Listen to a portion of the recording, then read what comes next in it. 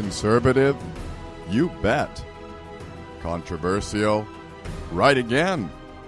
It's time to squabble on the Jim Benson Show. 27 Republican lawmakers have requested a special counsel to investigate the election. Texas Representative Lance Gooden, 26 other House Republicans have written a letter to President Trump requesting that he order the Attorney General, William Barr, to appoint a special counsel to investigate the fraud in the 2020 election. Now, my question would be, where are the other Republicans? 27 sounds like a big number, but where the heck are the others? Don't they realize what? If the Democrats are allowed to get away with stealing the White House, they're never going to stop stealing elections. What? I don't understand what people think is going on here.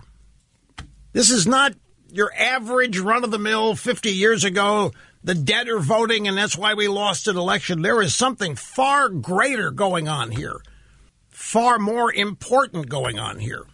And you know what? The American people, as always, are way ahead of the political class on it. I know I have lamented countless times. You've heard me say it. The political class, the elected political class of Republicans, the rhinos, the never-Trumpers, they don't think there's a crisis at all, folks. They don't think the country's in crisis. They didn't think that the attempt to get rid of Trump with a coup, a literal coup based on nothing, that entire made up out of nothing Russian collusion story. There's nothing to see here. There's no crisis. There's no danger. Meanwhile, their voters, the American people, think that there is a major threat, and they're right. And the threat is to the country at large and to our culture, to Western civilization, to the kind of country we're going to be. Are we going to continue to be the country of the founding? Or are the communists going to succeed? Make no mistake, the left, however you wish to define it, but they're not just the Democrats, and they're not just a bunch of 60s hippies anymore. This has become a full-fledged battle between socialists and communists on one side and us on the other. That was the nation's #1 radio talk show host, Rush Limbaugh, on his December 10 show. We'll have more to say about that in a few minutes. Hello, and welcome to another edition of the Jim Benson Show, conservative talk radio covering the issues that concern you here on the BBS Radio Network. Limbaugh is just one of many people saying the same thing. Trump won the 2020 presidential election overwhelmingly. I'd say both the popular vote as well as the Electoral College.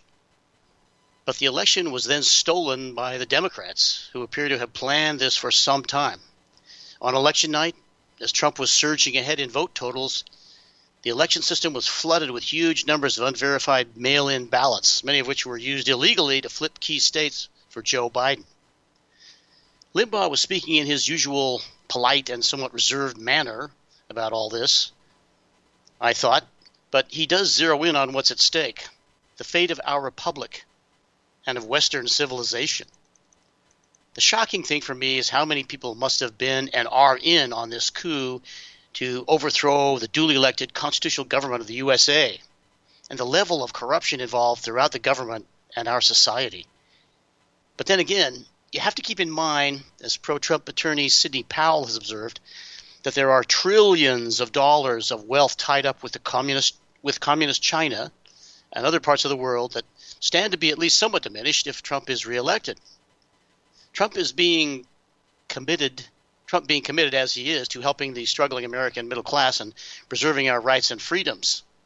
And the people, the oligarchs, the globalists, the communists, many of them are very wealthy. I didn't realize this in the past, that you can be a far left person, a radical, even a communist, and make millions of dollars under the powers that be, the establishment. One of my information sources is a great video podcast series called Open Source News, produced by a guy calling himself Black Conservative Patriot, or just BCP. He doesn't give out his name, and for good reason, I imagine, because he almost certainly is a target of the left. On his show today, Sunday, December 13th, BCP refers to an interview on Fox and Friends yesterday, which I couldn't find immediately on the internet, in which a Florida congressman declared that America is flooded with Chinese communist money. As BCP points out, the staggering amount of money the Chinese communists have made from crony capitalism that benefits their party elites and their vast, cheap labor pool is being used to influence every aspect of American society and culture and has corrupted a great deal of it. So now we have an explanation of why we are seeing so much complicity in this attempted coup against President Trump. Let's hope it is an attempt and not a fait accompli. For example, if you're wondering why Georgia Governor Brian Kemp and Secretary of State Brad Raffensperger, both nominally Republicans, have been seemingly so eager to help Democrats and hurt Trump and his Republican allies, Sidney Powell has alleged they were bribed with Chinese communist money. Now, that has to be verified. I don't know, but there's a common practice, like the way Joe Biden has worked. You pay off their relatives. The relatives can then transfer the money to you, I guess. Apparently it's legal but and widespread, but still comes down to bribes.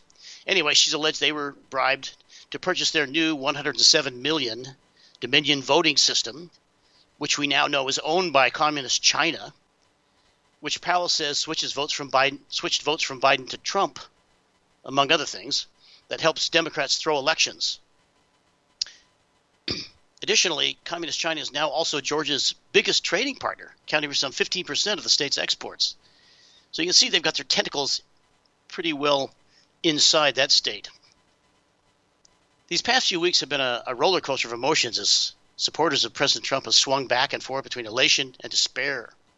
We have seen our hopes and aspirations for what we believe would be a better life for ourselves and our descendants, the rest of the country, and ultimately the rest of the world as we see it, be dashed again and again as local, state, and national government bureaucrats and judges, big tech, the mainstream media, globalist business interests, and foreign governments have colluded, conspired, or at the very least supported stealing the election for former U.S. Vice President Joe Biden.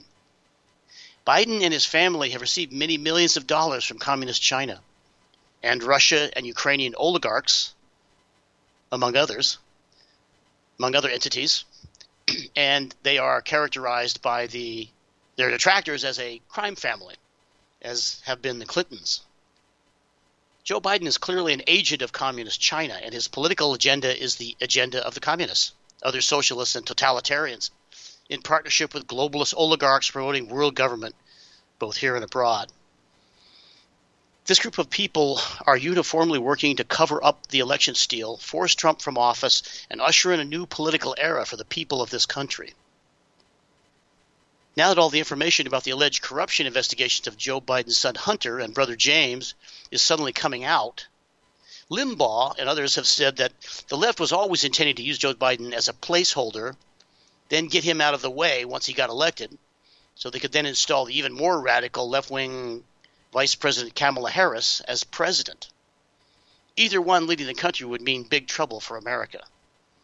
And unfortunately, it's looking more and more like that's going to be the case here. Many of the people of this country are asleep to all this, however, despite what Limbaugh said. Yes, there are many millions of us who see what's happening and are very worried, but many others are not. They're not really willing or wanting to believe any of the grim realities unfolding before their eyes.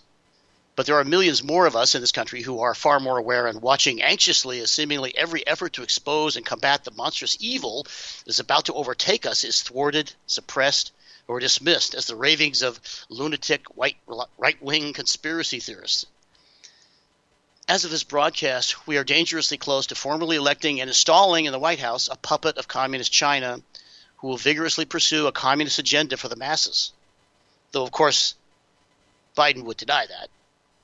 This agenda will include, if they are successful in taking over the U.S. Senate, with the runoff elections in Georgia coming up next month, eliminating the filibuster rule so a simple majority of the Senate can enact whatever legislation it wants, packing the U.S. Supreme Court with hardcore leftists who will hand the powers that be anything they want, rendering the current majority of justices there irrelevant, and eventually abolishing our Constitution, replacing it with a host of totalitarian laws that will end freedom of speech, gun ownership, private property, and many other elements of the freedoms we have long enjoyed and taken for granted.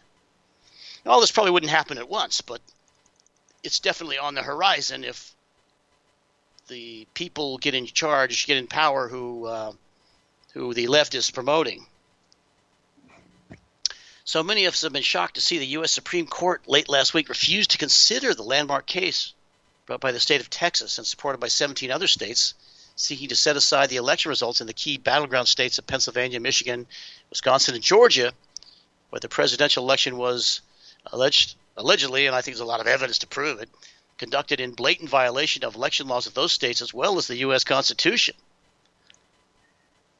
Much was made by the pro-Trump legal community of the Supreme Court's docketing Texas lawsuit and asking for legal briefs on the arguments from the defendants, with Trump lawyer Jordan Sekulow going so far as calling the case the be-all and end-all of legal battles over the election.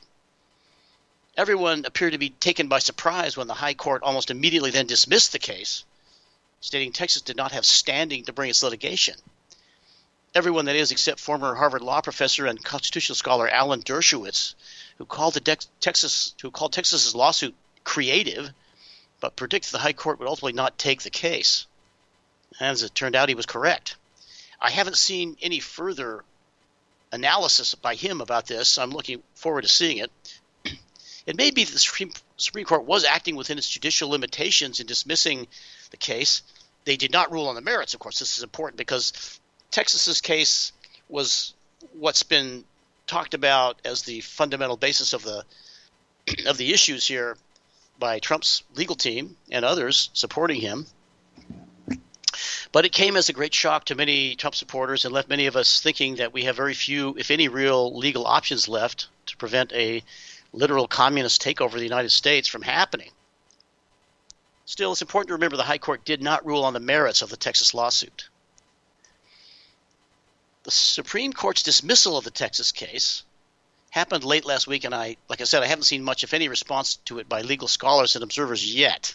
I have seen a few things today. I'm sure there will be a lot of reaction and analysis in the coming days, but it does appear that pro-Biden electors are now going to be chosen and will expect to cast their votes to formally approve Joe Biden's election to the presidency on January 6th. I may have that wrong. They may be voting sometime earlier, and then I'm not sure how this works exactly, but January 6th is a key date for him to be installed, and that is the date that Trump's legal team says they still have time to work for a resolution to their issues. Nevertheless, the legal battles initiated by Trump's legal team and allies are continuing, but as I said, many Trump supporters are wondering if there is much left to hope for in halting the pro-Biden forces from taking over the country January 20. Here's what I know of the most recent developments in the election. This is according to an article in the Epoch Times yesterday, December 12th. Quote, President Donald Trump's legal team is planning on filing retooled lawsuits, his lawyer said Saturday.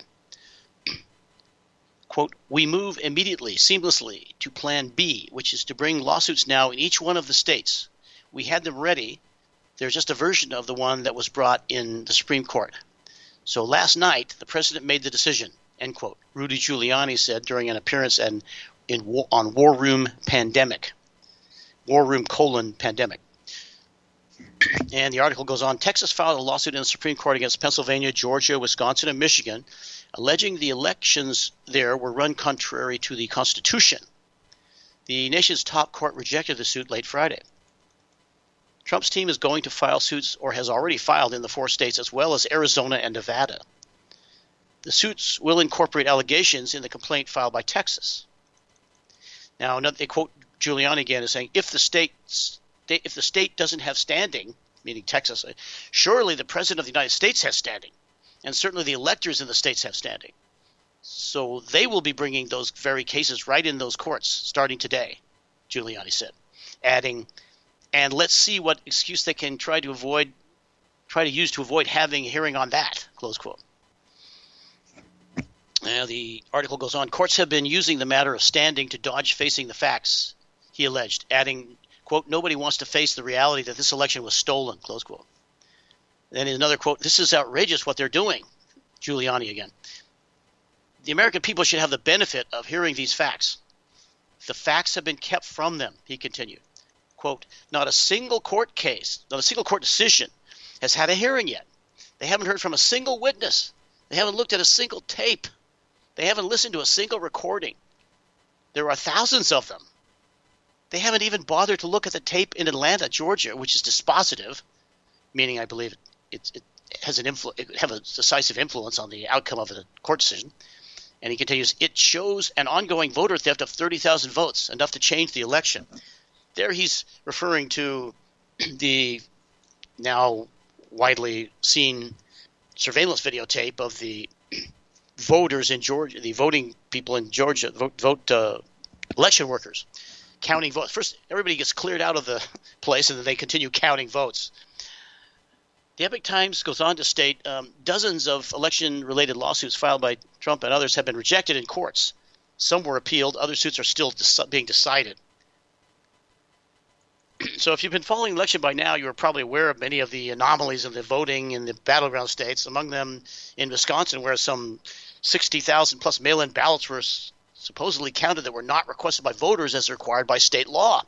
Now, they had a hearing last Friday, and a Republican member of the State Election Commission, I think his name is Dean Knudsen or something, he said, oh, no, it's every vote was matches people in the system. He said, no, there was nothing significant. In Pennsylvania, I didn't find more about this. I'd like to know more about the basis of where they get these. They're trying to disqualify over 200,000, the Trump team, 200,000 ballots in Wisconsin. But it just, you get all these different things in the media, but it just doesn't, I don't get enough information to really clarify some of the things that have been proposed, been alleged here. But anyway, moving on. In Pennsylvania, I related last time, I think about my last show, that according to an article on the internet, which was supposedly based on election result analysis from the New York Times and the state's own election statistics, 2 days after the election, on the 6th of November, 5th of November, about 9 o'clock, shortly after 9 o'clock, about some 90,000 mail-in ballots were suddenly entered the vote count, with 95% of which for Joe Biden, and the rest for, I think, a Green Party candidate. 2 days after the election, and the state's vote total count only showed an increase of 9,000 votes after that, indicating another 81,000 votes disappeared or were deleted. Many of you who have seen the surveillance video from Georgia, which we were just referring to, of poll watchers and media people all corralled way on the other side, opposite side of the room where ballots were being counted, so they couldn't see a thing really, suddenly clearing out because they said they were told by election workers that counting was stopping for the night and to go home. Then you see the election workers begin pulling cases of ballots out from under a table and continue counting tens of thousands of ballots unobserved, completely. Georgia election officials explain this as being nothing out of the ordinary and claim everyone else in the room suddenly decided on their own just to go home for the night. Right. This is from Brad Raffensperger's investigator, apparently. And it goes on and on and on. In-person voters in Arizona were forced to use Sharpies to mark their ballots, which caused their marks to bleed through and make the ballots suspect. They were then told not to worry. These ballots would be checked later and their correct voting recorded. But when these voters later checked online, they saw that they were not recorded as having voted.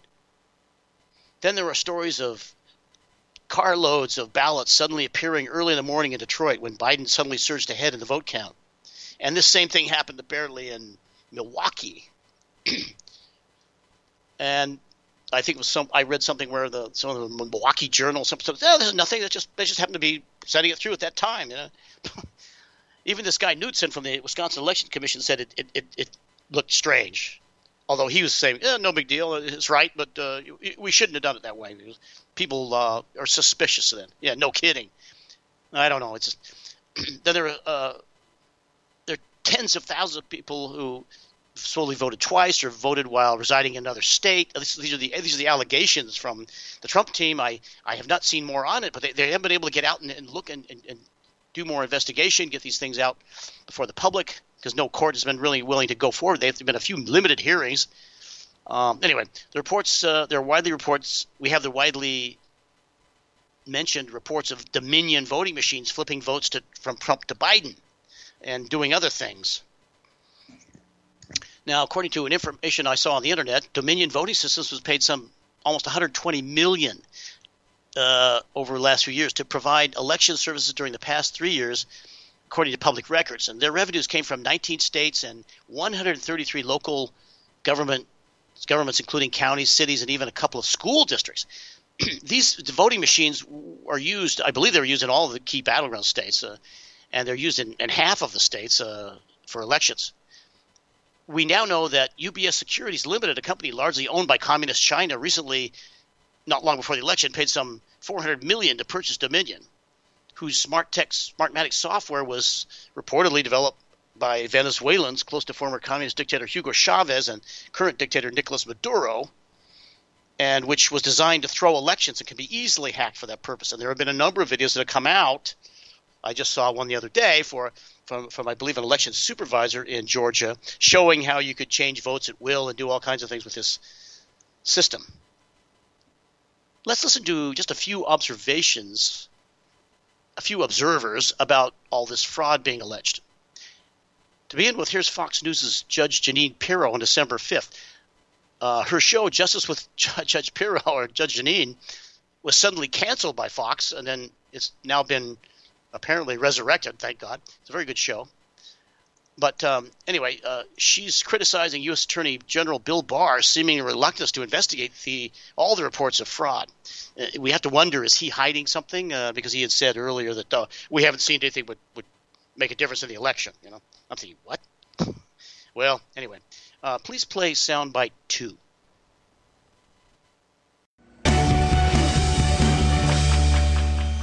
When 100 million people vote before an election, and a huge portion are mail-in ballots, extraordinary regulatory oversight is required. When election laws are changed for a presidential election on the eve of that election in violation of the Constitution, extraordinary regulatory oversight is required. Extraordinary times call for extraordinary measures and leaders. Unfortunately, the Attorney General Bill Barr has proven himself to be anything other than extraordinary. This week, Barr commented that he has not seen fraud on a scale that could have affected a different outcome in the election. Really? It's curious Barr, the head of the DOJ, would affirmatively make a statement regarding a pending investigation. As a former prosecutor for over 3 decades, I, and virtually everyone similarly situated, know that DOJ guidelines do not allow comment on investigations. They neither confirm nor deny the existence of any investigation, yet Barr actually goes beyond that and takes it upon himself in the midst of a presidential election before some states have certified, as affidavits alleging fraud continue to come in, before electors have even voted, that there is not sufficient evidence. So why would Barr do that? Why would he not continue an investigation as the evidence continues to come in? Why would he even share information on a pending investigation? It's just not done. Now, before you made that blanket conclusory statement, did you determine the answer, Bill, to these allegations? On election night, with the president comfortably ahead in many swing states, why was the counting stopped? Why were observers not permitted to reasonably observe ballot counting? Why were observers removed from counting areas? Why did counters cheer when Republican observers were removed? Why were windows boarded up in Detroit so that observers could not observe? Why, when observers were allowed to re-enter, was there an unusually large number of ballots with an unusually high percentage of 90 and above for Joe Biden? And why was there a failure to match signatures on mail-in ballots? Why was there a destruction of mail-in ballot envelopes which must contain signatures? Why does a voter integrity project in Georgia estimate that over 20,000 people who no longer meet residency requirements were casting ballots in Georgia, where Biden's margin is only 12,000 votes? Why are there statistical anomalies in the chain of custody breakdowns? Why are there record numbers of dead people voting? How is it that ballots in pristine condition, without creases, suggesting they had not been in mail-in envelopes as required by law? Why is Joe Biden the first candidate to lose Florida and Ohio and still become president? Might it be that Florida and Ohio have safeguards in place which the other states do not?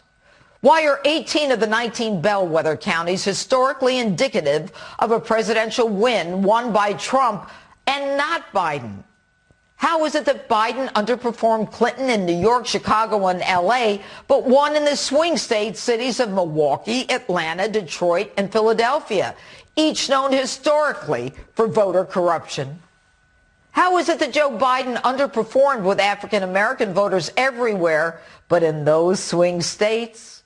Why were ballot watchers in Pennsylvania not allowed to meaningfully observe to the point where they had to get a court order, and yet when they got one, they still were not allowed to observe? How is it that the New York Times and Jimmy Carter and James Baker and all agree that absentee ballots are the largest source of fraud, allowing for changing of votes, but now are suddenly secure? Bill, did you really have an answer to all those questions before you made your premature comment? Have your U.S. attorneys even finished their investigations?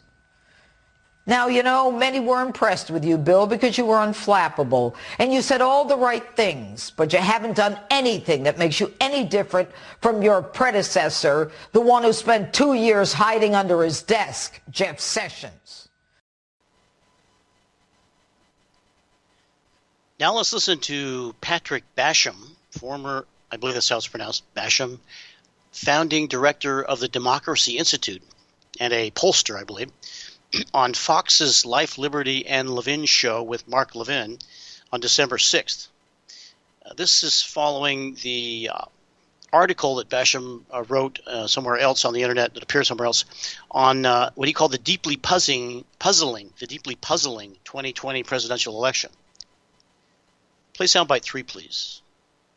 Our first guest wrote an incredibly powerful piece in The Spectator called Reasons Why the 2020 Presidential Election is Deeply Puzzling. His name is Patrick Basham. He is the director of the Democracy Institute, which is a wonderful group, and a professional pollster. And Patrick, it's a pleasure to have you. I would like you to walk through these issues that you found to be deeply puzzling. Go right ahead. Absolutely. I approached the article, none of us are objective, but we all try to be, we are at least independent-minded. And so how would an independent-minded person assess the quote-unquote outcome, as the media has designated it, of the 2020 presidential election? And I looked at three aspects. First of all, I looked at the quasi-results.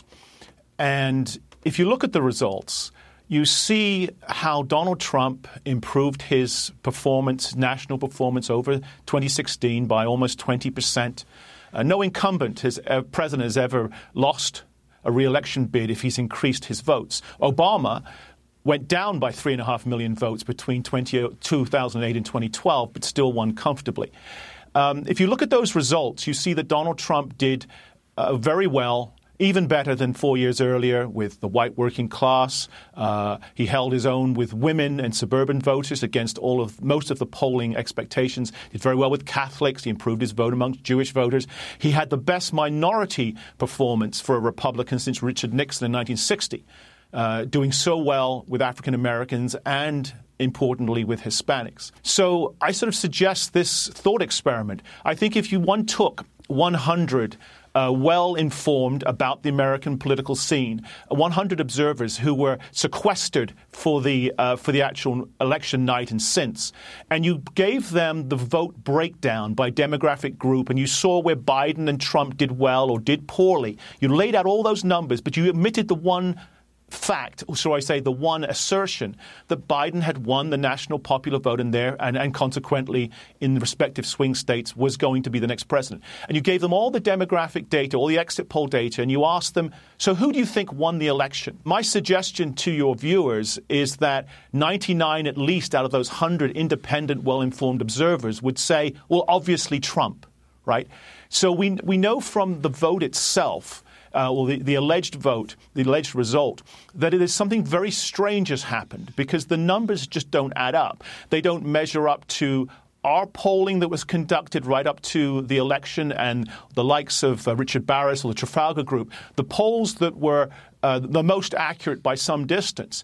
Everything suddenly went very strange in the middle of the night. Now, that could happen. It's just very, very unusual. And if this was an exceptional election, as some people assert, and that's why the numbers seem strange, then you would expect it to have a uniformity to that exceptionalism. So Joe Biden would have increased his support, not just in key precincts, in key cities, in key swing states, and nowhere else, but he would have had a sort of uniform victory. He was the challenger. He has apparently, allegedly, received more votes than any candidate for president in American history.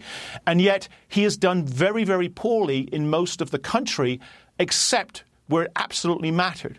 Another way of looking at this is to look at what I call the non-polling metrics, the things like party registration trends, how the candidates did in their respective presidential primaries, the number of individual donations, how much enthusiasm each candidate generated in the opinion polls. There are sort of a dozen or more of these metrics. Now, these metrics have a 100% accuracy rate in terms of predicting the winner of the presidential election. Some of them are more recent, like Google searches. Others, obviously, like registration trends, have far more history behind them. In 2016, they all indicated strongly that Donald Trump would win against most of the public polling. That was again the case in 2020. So if we are to accept that Biden won against the trend of all these non-polling metrics, it not only means that one of these metrics was inaccurate this time for the first time ever, it means that each one of these metrics was wrong for the first time and at the same time as all of the others. It is not statistically impossible, but it's statistically implausible. Another way of looking at what happened is to look at how the vote ballots were accumulated and how they were tabulated and counted on election night. And obviously since then, in fact, in places like California, they are still counting.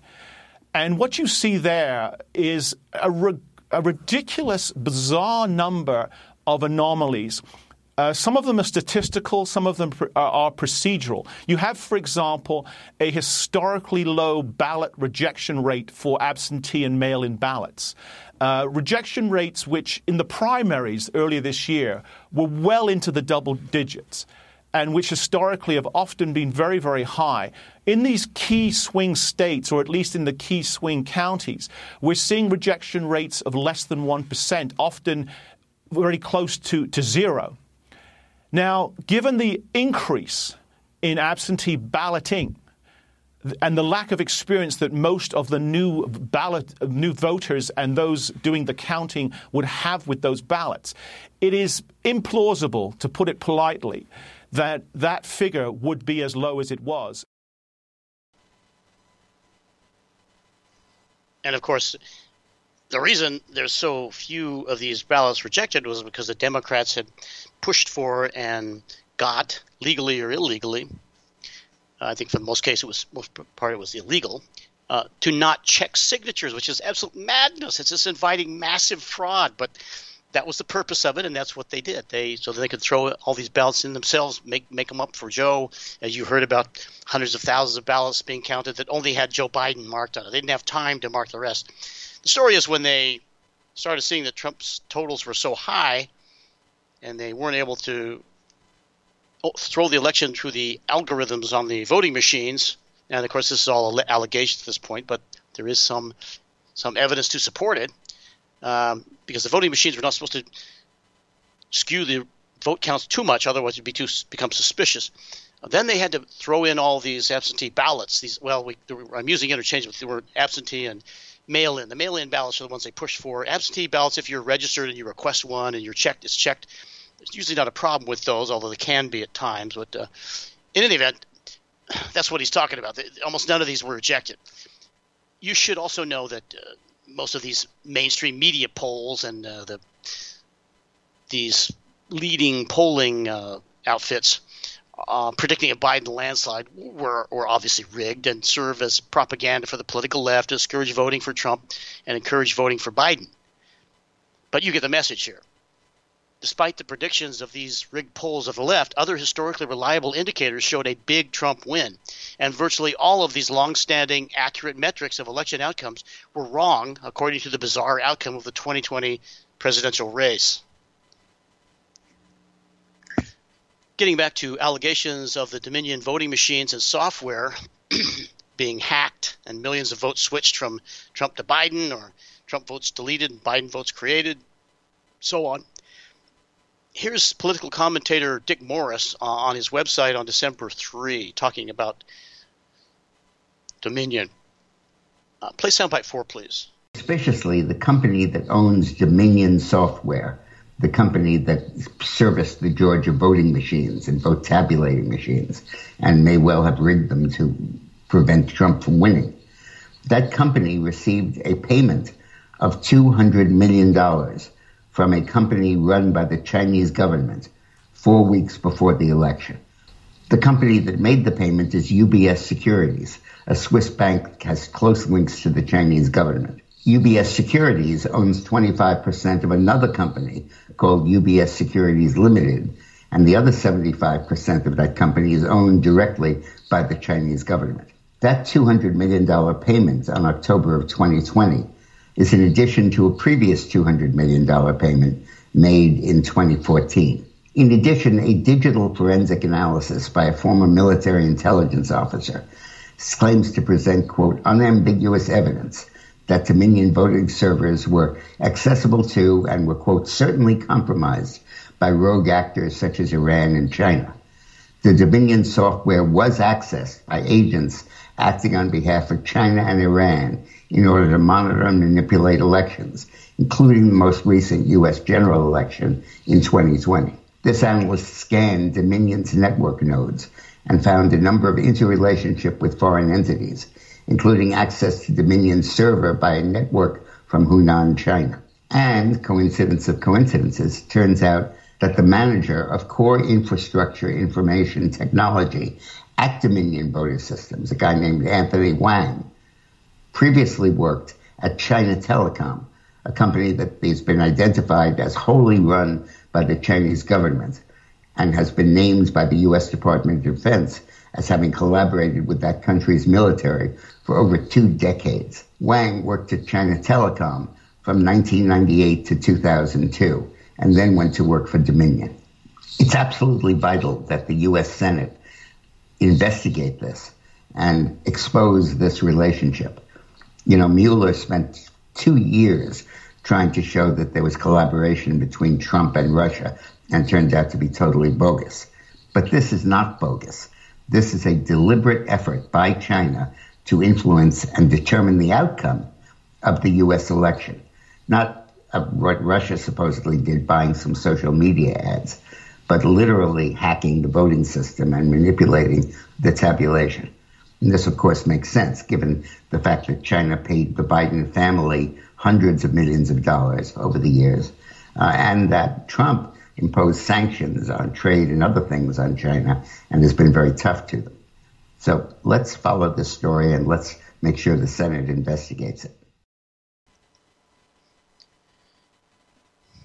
Now, Dick Morris on his website, dickmorris.com, yesterday speculated that the 3 supposedly conservative Supreme Court justices nominated by Trump and approved by the Senate, who sided with the other 4 justices, that would be Chief Justice Roberts, who now votes a lot against Trump, and these 3 leftists, of the 9, the 7 of the 9, to reject the Texas lawsuit, did so because they were intimidated by Biden and Harris threatening to pack the Supreme Court with leftists. But I hope he's wrong about that. That would be incredibly foolish and stupid on their part, because packing the Supreme Court with leftists is exactly what Biden and Harris will do if they're able to.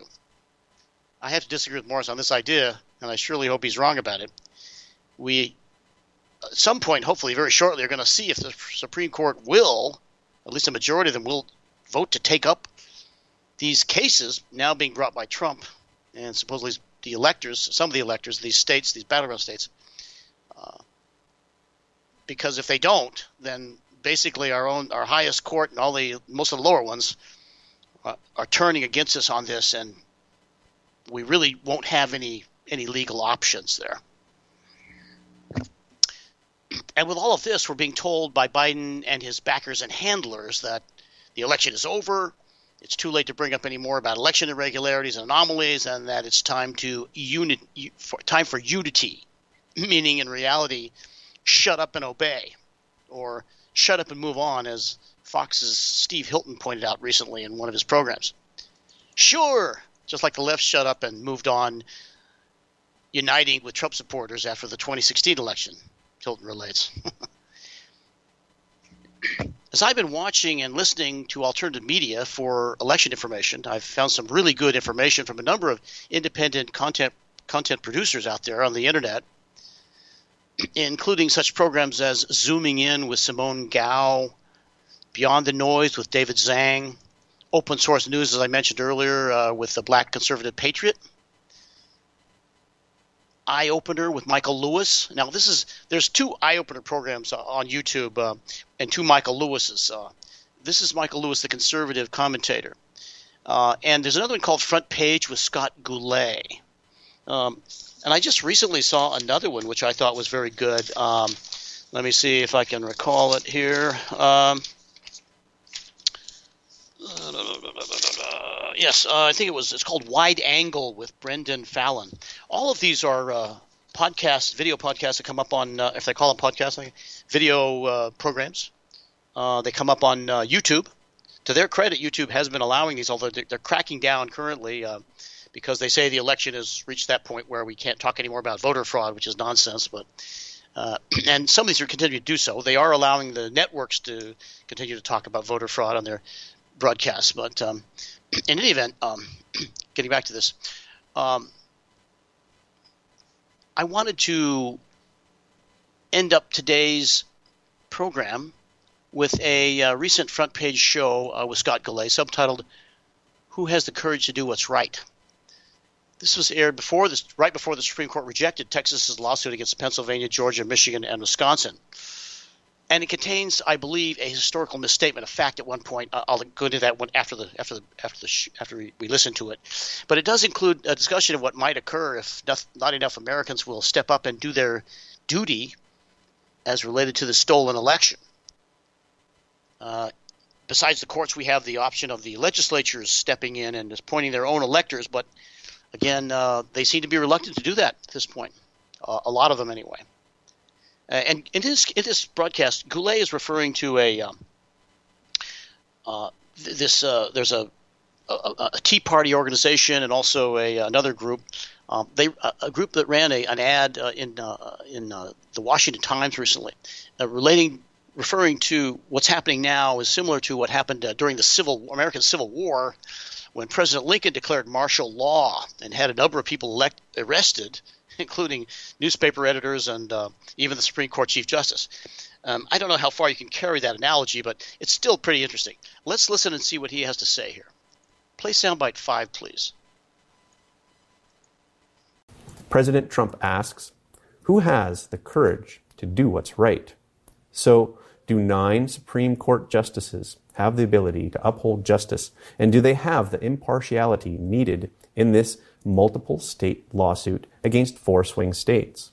On December 8th at the White House, President Trump called on Republican-led state legislatures and the conservative majority Supreme Court to have the courage to do the right thing. President Trump said, "Now let's see whether or not somebody has the courage, whether it's a legislator or legislatures, or whether it is a justice of the Supreme Court or a number of justices of the Supreme Court. Let's see if they have the courage to do what everybody in this country knows is right." Trump's words reveal his concern that it takes courage to do what is just and what is right. It takes courage to face all kinds of threats, even death threats, because the leftists of the Democratic Party have employed all kinds of dirty tricks to get what they want. Detroit's Fox 2 reported that at least one explosive, a bomb, was thrown at the home of a man in Michigan on December 5th. The man said it was probably because he was a big fan of President Trump. The man was in his bedroom with his girlfriend at the time of the explosion. The explosion left drywall blown out, shattered glass, and even cracks in the ceiling. Surveillance footage shows two men throwing two explosives at his home. In addition, many of President Trump's supporters, including their family members, had been threatened in various ways. Some of these threats include exposing their children's schools, names, and even outright death threats. So it takes courage for people to stand up for what's right. That's why people are concerned about whether the Supreme Court justices will be able to reach the verdict impartially. So, will the people rise up against it? Of course, if Trump eventually wins, all those involved in the coup and threatening others may have to be brought to justice. If justice is not done, if Biden is elected, then there will be a constitutional crisis in the U.S. The U.S. will move towards socialism, communism, and people will lose their freedom forever. Of course, there could be another situation in which the American people would rise up to defend the Constitution. As you know, the United States has a population of 330 million who own 400 million guns. In the last month in particular, many people have been buying guns. These guns are used for self-protection, but it also shows that Americans feel threatened.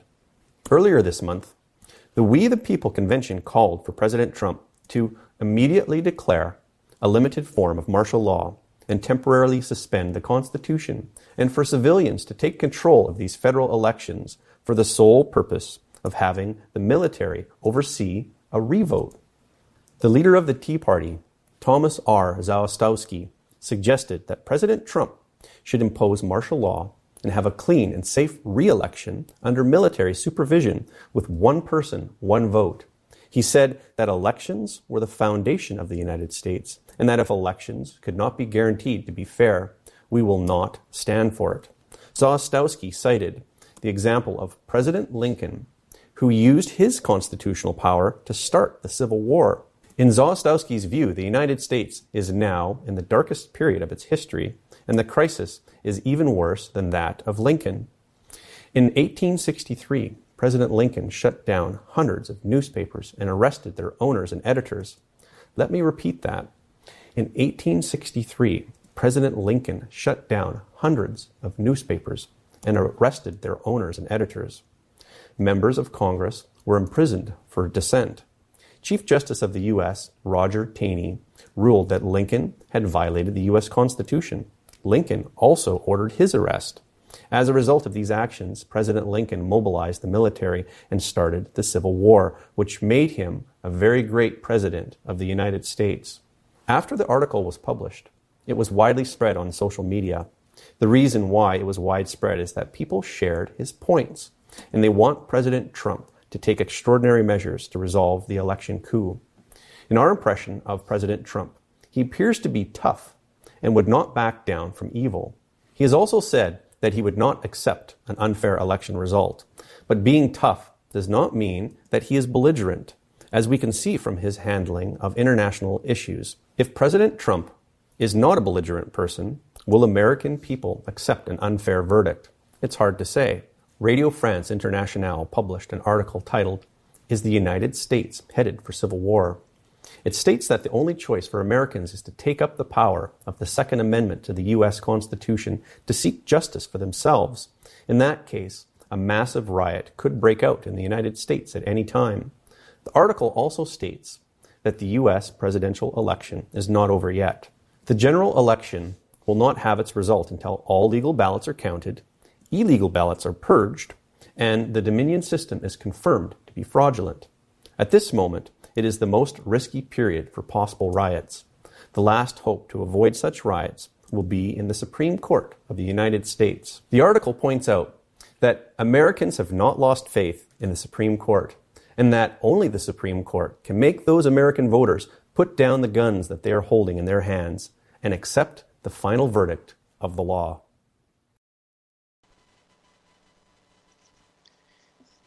He states here that President Lincoln did these things in 1863 and, quote, started the Civil War. He said early he started the Civil War using his powers.